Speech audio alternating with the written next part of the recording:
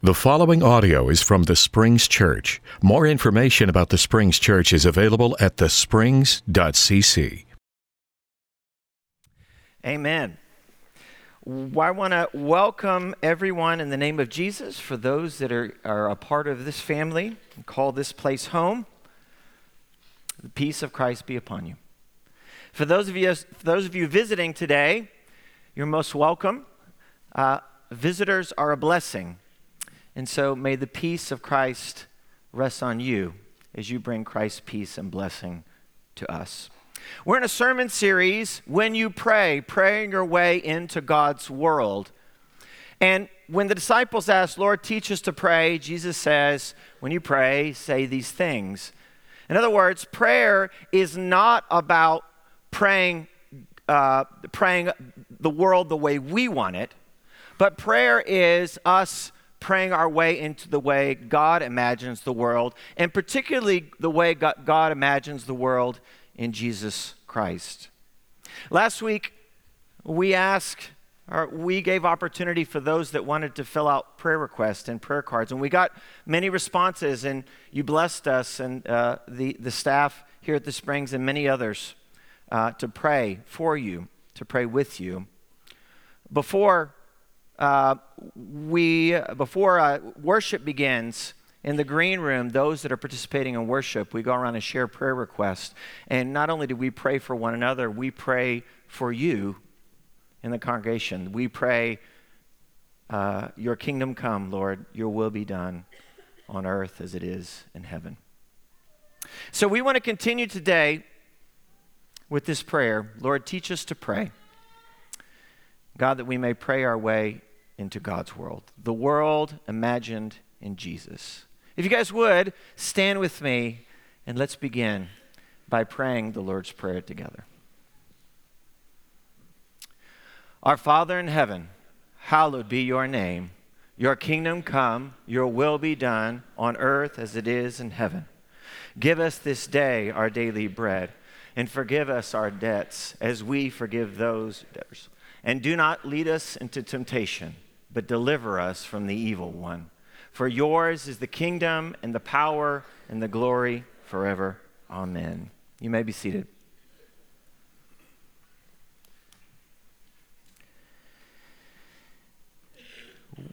Kim and I were expecting our teammates to come by the house.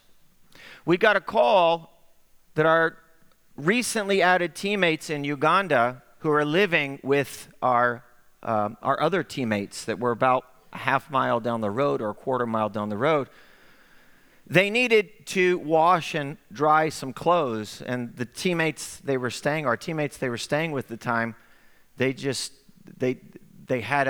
were doing their own laundry. And so they said, hey, can we come over? And can we do laundry? So Kim said, sure. And it was about 8 o'clock at night. And so we told in Uganda, we had people that we hire in the evening just to kind of watch. It was customary to do this, to have people watch kind of over the compound for thieves and other people that wanted to break in. And so we told our night watchman that our teammates were coming over and they'll be driving a white sedan. So he was expecting them. And sure enough, we hear someone pull up to the front, to the gate, and we see our night watchman go out and open the gate, and it was a white sedan. And so Kim went out onto the front porch expecting to greet Jody King, who was our new teammate at the time, and help her in with the laundry. But what she saw, she ran out on the porch. The car drove up next to the front porch, and we saw our night watchman running back to the car. And what Kim noticed was it was not Jody in the car. She couldn't tell who it was, but it was not Jody. There were 4 African men sitting in the car. And she thought that maybe someone had come in from the village, someone that we knew, and someone was sick, and they'd come to see us. But our night watchman was on the driver's side, which was opposite of where Kim was standing, and his head was in the windows. He was talking to these gentlemen, and Kim said, well, who is it? And she asked our night watchman again, Muhammad, who is it? Muhammad, who is it? She became a bit anxious then. Muhammad lifted his head up, and looked at Kim and said, "I don't know." And about that time, out of the opposite side and the back, behind the driver's seat, the back door opened, and a man in military fatigues pulls out an assault rifle and points it right at Kim. Now, I'm going to confess, I'm probably just doing this. I don't know what else to do. But Kim screams and runs in. Now, hindsight's 20/20, it worked out, right? I mean, theoretically, I guess she could have gotten shot. I guess I could have held my hands up and gotten shot. But she just reacted. And she ran inside. All of a sudden, I hear this screaming. And she's running inside and saying, "Lock the doors, we're being robbed, lock the doors." And luckily, in our house, we just have a front door and we had a back door. So she went in, shut the curtains, locked the front door. I went to the back door. Actually, we had two back doors, and I locked the two back doors. She runs into this office, this room, we had an office, and gets on the phone and calls our teammates. And then we hide. We get inside the hallway where there's no windows, but our children are asleep. At this time, I think it's at least Eli, for sure, and maybe Noah. We didn't wake them up, but they were sleeping, and we felt like they were safe. But while we're hiding, safe enough, at least not to bring them out of their rooms, but while we're hiding in the hallway, I'm yelling through Eli's room, which is closest to where the front door is, because there's bars on the windows, but it's open air. And I'm yelling out in Lusoga, we've called the police, you better run. And then I hear them go to the back door, and they're trying to get in the back door, and I'm standing against a wall, and around the corner is the back door, and I hear him at the back door trying to break in, and I yell in Lusoga, "The police are coming, you better run." And then in English, he responds, "Do you want me to shoot you?" And I said, "What?" I literally said out loud, "What?" And then very calmly he says, "Do you want me to shoot you?" At which that point, kind of the fear went away, because I was like, if you have to ask twice, you're probably not shooting. And then I just changed to English and I said, "You better run, the police are on the way." Well, pretty soon after that, we hear my teammate's car coming down the road, and he's honking the horn. The reason I know it's my teammate is because he has this very distinct horn. It wasn't one he chose, but it's one that came with the car, and it sounds almost like the siren of the police in Europe. Like this do-do-do-do-do-do coming down there. We can hear it coming down the road. So we peek out, and we see my teammates Spencer and Bobby hop out of the car. We'll unlock the front door, and I run out and let them in, and they come running in, and they run right past me into the house, and I run over, and I start grabbing a golf club out of the bag, and I turn around, and Bobby's standing in the door, and I say, "Let's go." And he's like, "Ben, what are you doing?" He goes, "They have guns." And I looked at my golf club, and I said, "I don't know." And I put the golf club back in, and we ran back in the house, and we locked the door. Until my other teammate, Mark, had come. He had to go pick up the police. That's a whole different story in Uganda. So when I said we called the police, we called our teammates. That's who we called. We were held captive in our own home. And the primary image, if last week one of the most vivid images of God is of a running father, one of the most vivid images for God's people is that of God the deliverer. It's central to God's people understanding of who God is. "Let my people go," Moses says to Pharaoh. And then God leading his people out of bondage, the parting of water, the provision in the desert, the hope for a future. In the prayer, the part of Jesus' prayer when disciples say, "Lord, teach us to pray," Towards the end of the prayer, Jesus says, lead us not into temptation, but deliver us from evil or the evil one. We used to pray this prayer with our kids. I mean, we still do, but when Bella was little, it was amazing how she could recite this prayer, but she would get to this part and she would say, lead us not into temptation, but deliver us from evil. Which was amazing to me that the tongue twister, lead us not into temptation, she could get out clearly, but it wasn't evil, it was eagle. And when we get to this idea about leading us, do not lead us into temptation. This word temptation, it could be tempting or it could be testing. Do not lead us into a time of testing.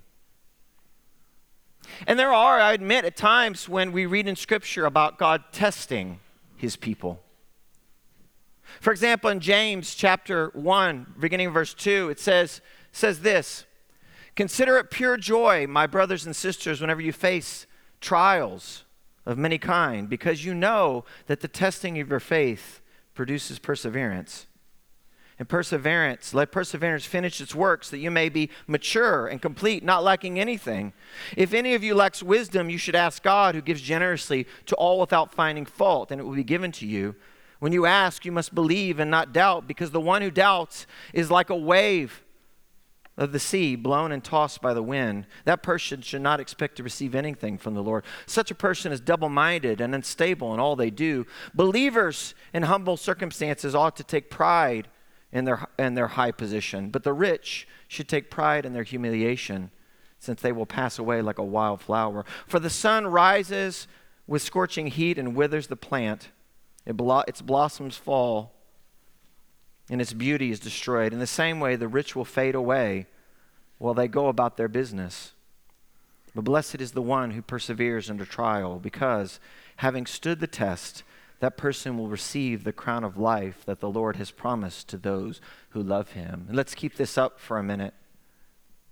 That James talks about having times of what he calls testing or trials. And we see this in Scripture as well. Remember the story of Abraham and Isaac? That God asked Abraham to sacrifice his own son. And then we read this story in the book of Job about God coming to the accuser and saying to the accuser, have you considered my servant Job? And there seems to be some kind of, behind the scenes something going on there. Now, I have no doubt that there are times of trial and that this does happen. But it's hard to discern when this is happening, or to give credit or to put blame on God about any kind of trial that comes upon us. Because James goes on to say this, when tempted, no one should say, God is tempting me. For God cannot be tempted by evil, nor does he tempt anyone. But each person is tempted when they are dragged away by their own evil desires and enticed. Then after desire is conceived, it gives birth to sin. And sin, when it is full grown, gives birth to death. That James clearly says no one should say, God is tempting me. For God is neither tempted, nor does he tempt anybody with evil. But maybe a better way to think about do not lead us into temptation is maybe to think about it as God, don't lead us into a time of trial. Pope Francis puts it this way. In an interview, he's talking about this phrase and how it's been rendered for a long time, do not lead us into temptation. And he says this, it's not God who is leading me into temptation, to see then how I fall, as if God is just tempting me to see, am I going to fall? No, a father doesn't do this. A father helps you to get up right away. The one who is leading you into temptation, he says, is Satan. That is Satan's mission. The prayer that we say means When Satan leads me into temptation, please, God, give me your hand. Give me your hand. And then he says in the interview, look at this painting. And I don't know what painting's up on the wall, but maybe it's some painting like this. Give me your hand. Look at this painting, he says. It's something like that, like what happened to Peter. The hand. And Peter is saying, I'm drowning. In other words, it's not lead us into a time where we're being tempted necessarily, but it's God, don't protect us from the time of trial. This may be a phrase to say, God, protect us when temptation comes our way. Protect us when trial comes. But as we know, trials do come our way. Even though we might say, God, protect us, and we trust God to do that, trials do come our way. They haunt us, and they diminish our well-being. And so Jesus says, lead us not into temptation, but deliver us from evil. And I think we've inherited a couple of traditions. The first is that we've inherited a view of humanity that is depraved. What is true that humans are very capable of sin. They're capable of all kinds of evil. We know that to be true. And we know that to be true in our own lives about our own sin. The evil we experience is not just of our own making. We are not just depraved, but we are vulnerable. In fact, we might not even be primarily depraved.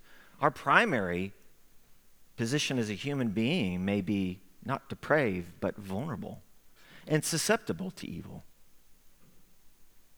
to all kinds of evil. So in Matthew, this is how Jesus views people. And later in Matthew 9, verse 35 and 36, it says that Jesus went through the towns and villages, teaching in their synagogues, proclaiming the good news of the kingdom and healing every disease and sickness. And when he saw the crowds, he had compassion on them because they were harassed and helpless, like sheep without a shepherd. Now, earlier he encounters the Pharisees, and the Pharisees are most likely, they are the ones that are harassing. Probably the Roman Empire is harassing these sheep. But when Jesus looks at people in general, at least in the Gospel of Matthew, he doesn't see a bunch of people that are just depraved. He says he has compassion on them because they're harassed and helpless, like sheep without a shepherd. But for us, we don't often think of ourselves that way. Here's the other thing we've inherited. We've inherited a fairly optimistic view of the world. That maybe evil is just an obstacle to progress and that humanity will naturally figure out and overcome through determination and hard work if we just stop doing evil. If we just stop doing evil. If we just stop sinning.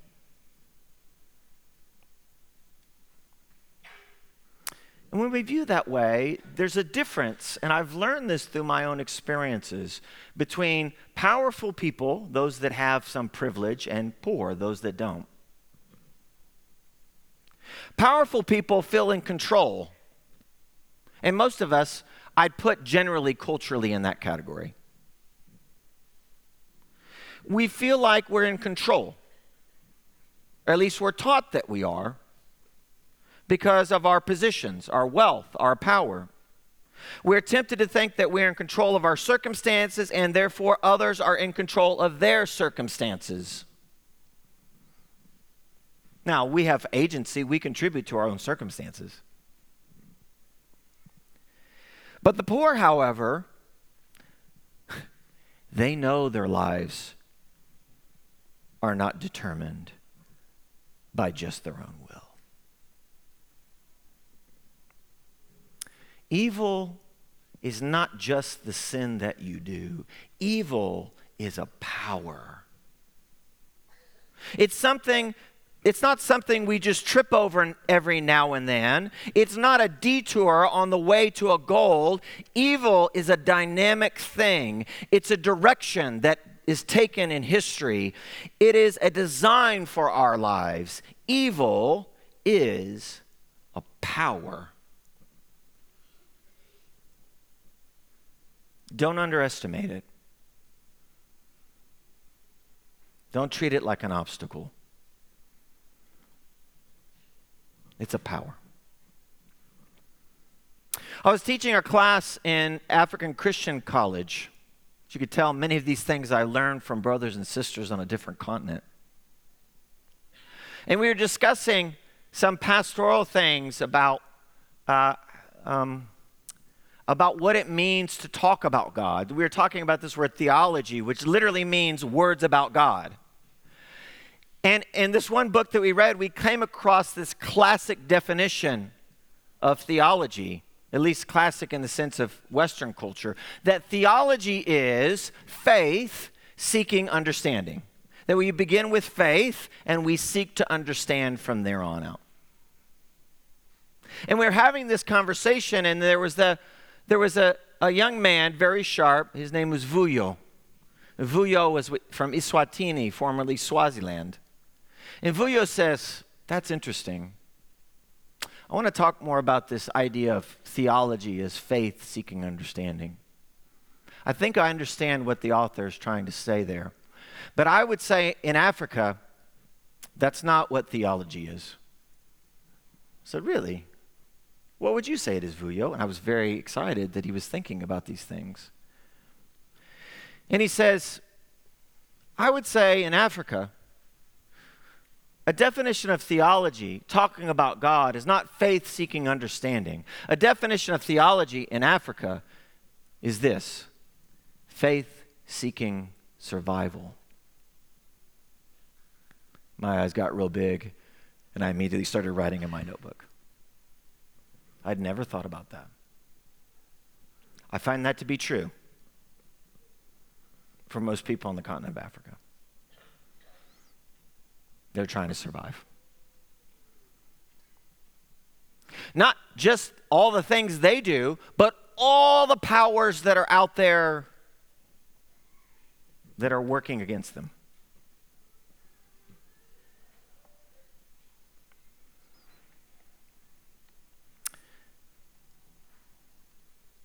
We are sinful people. It's true. But I wonder if what we are is not primarily wicked, but that we are just primarily weak. The flesh, Paul says, is weak.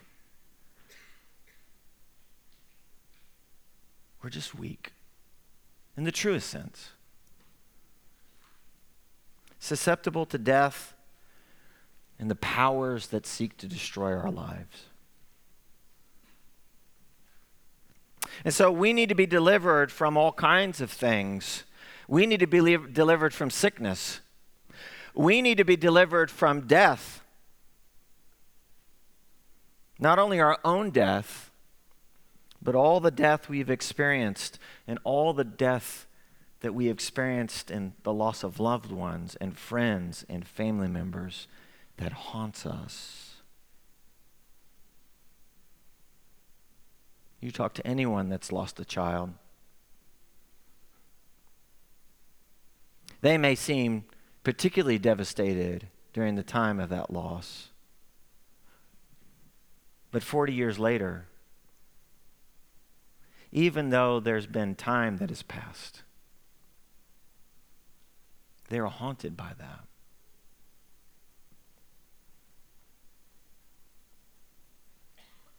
It's not only that we need forgiveness of our debts, as the prayer says, forgiveness of our sins, but we need to be delivered from all the sin that's happening to us. So in the book of Genesis, the famous story of the fall that we call it in Genesis 3,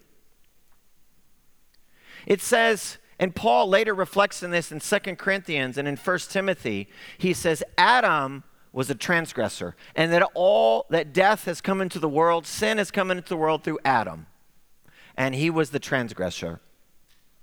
But it says this about Eve. So while Adam was he was the perpetrator, Adam's not the only part of the story there, because it says Eve, while she did transgress, here's what Paul says, and the text says, is that Eve was deceived.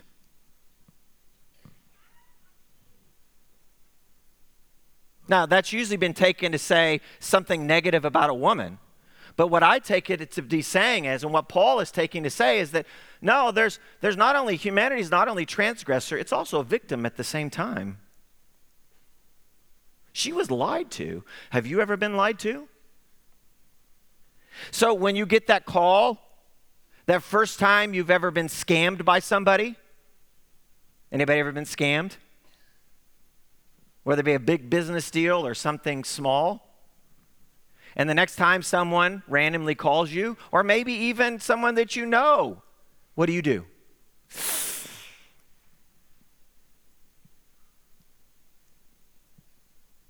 Think about when you're lied to. Think about the first time, and maybe you can't even remember this, but when you were lied to. Doesn't the realization of being lied to, doesn't that affect your relationships in the future? That when you lie to me, then it automatically, the next person I encounter, even if it's someone I'm close to, there has been some trust violated. And I walk into every relationship going, can I trust them? Now you may say, well, you're a wise person not to trust everybody. And that's what we teach our children. But do you see how that damages relationships, even that have yet to be damaged? Think about infidelity. I say this to college students. So if you've had a boyfriend or girlfriend or been in a significant relationship, right, and it goes badly, and you're hurt and you're wounded, maybe there's infidelity. The next time you get into a relationship, guess what comes with you?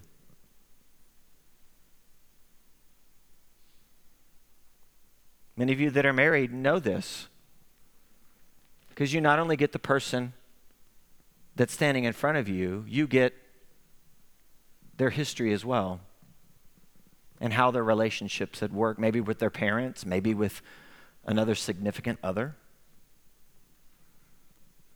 We not only need to be delivered from all the sin we do, we also need to be delivered from all the sin done to us.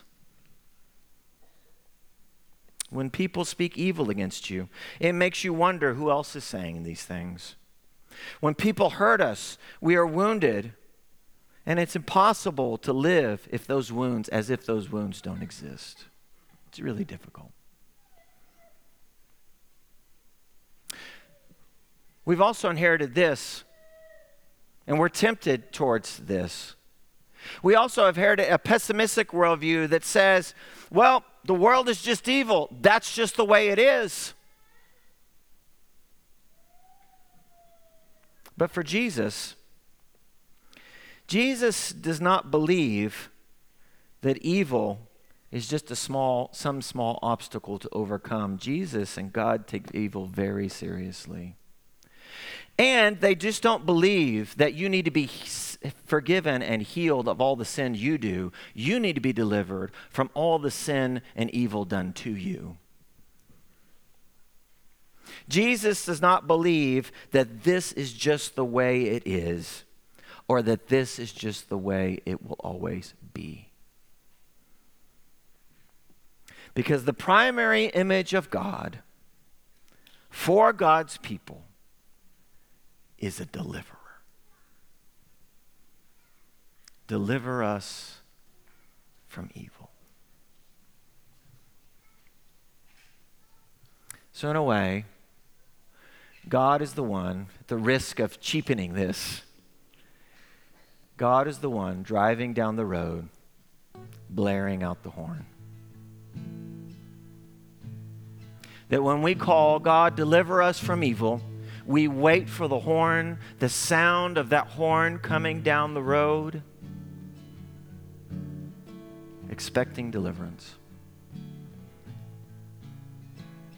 But I got to say this, not all of my stories, or even most of them, have ended in the kind of deliverance that my teammates, Bobby and Spencer, gave to me. I have had some deliverance in my life. And not all your stories end that way either. Some of you have experienced and can tell stories about the way God has delivered you, not only from your own evil, but from all the evil done to you, or a trial that has come your way. But many of us, in fact, all of us, my guess is that there are trials and evil that have oppressed and imposed their will on us, and there has not been deliverance just yet.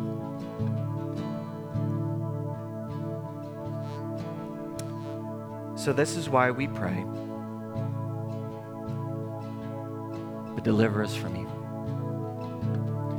And with faithfulness and assurance, we wait. We wait for God to come driving down that road. We wait to hear the horn of his deliverance. Because here's the promise. One day, God is going to deliver us from all evil. If you need deliverance today, if you need deliverance from the bondage of sin that's got you held up in a house, locked in, let us know. We'd love to pray for you. And if you are going through a trial, if you are experiencing evil that is not of your own making, which we all do, and sometimes more intensely than others, if you are experiencing that kind of evil that is haunting and diminishes your well-being, let us pray with you. Deliver us from evil. For when we join our voice with the voice of Jesus, we catch a glimpse of the world as it really is. Vulnerable, hurt, yet poised on the brink of deliverance.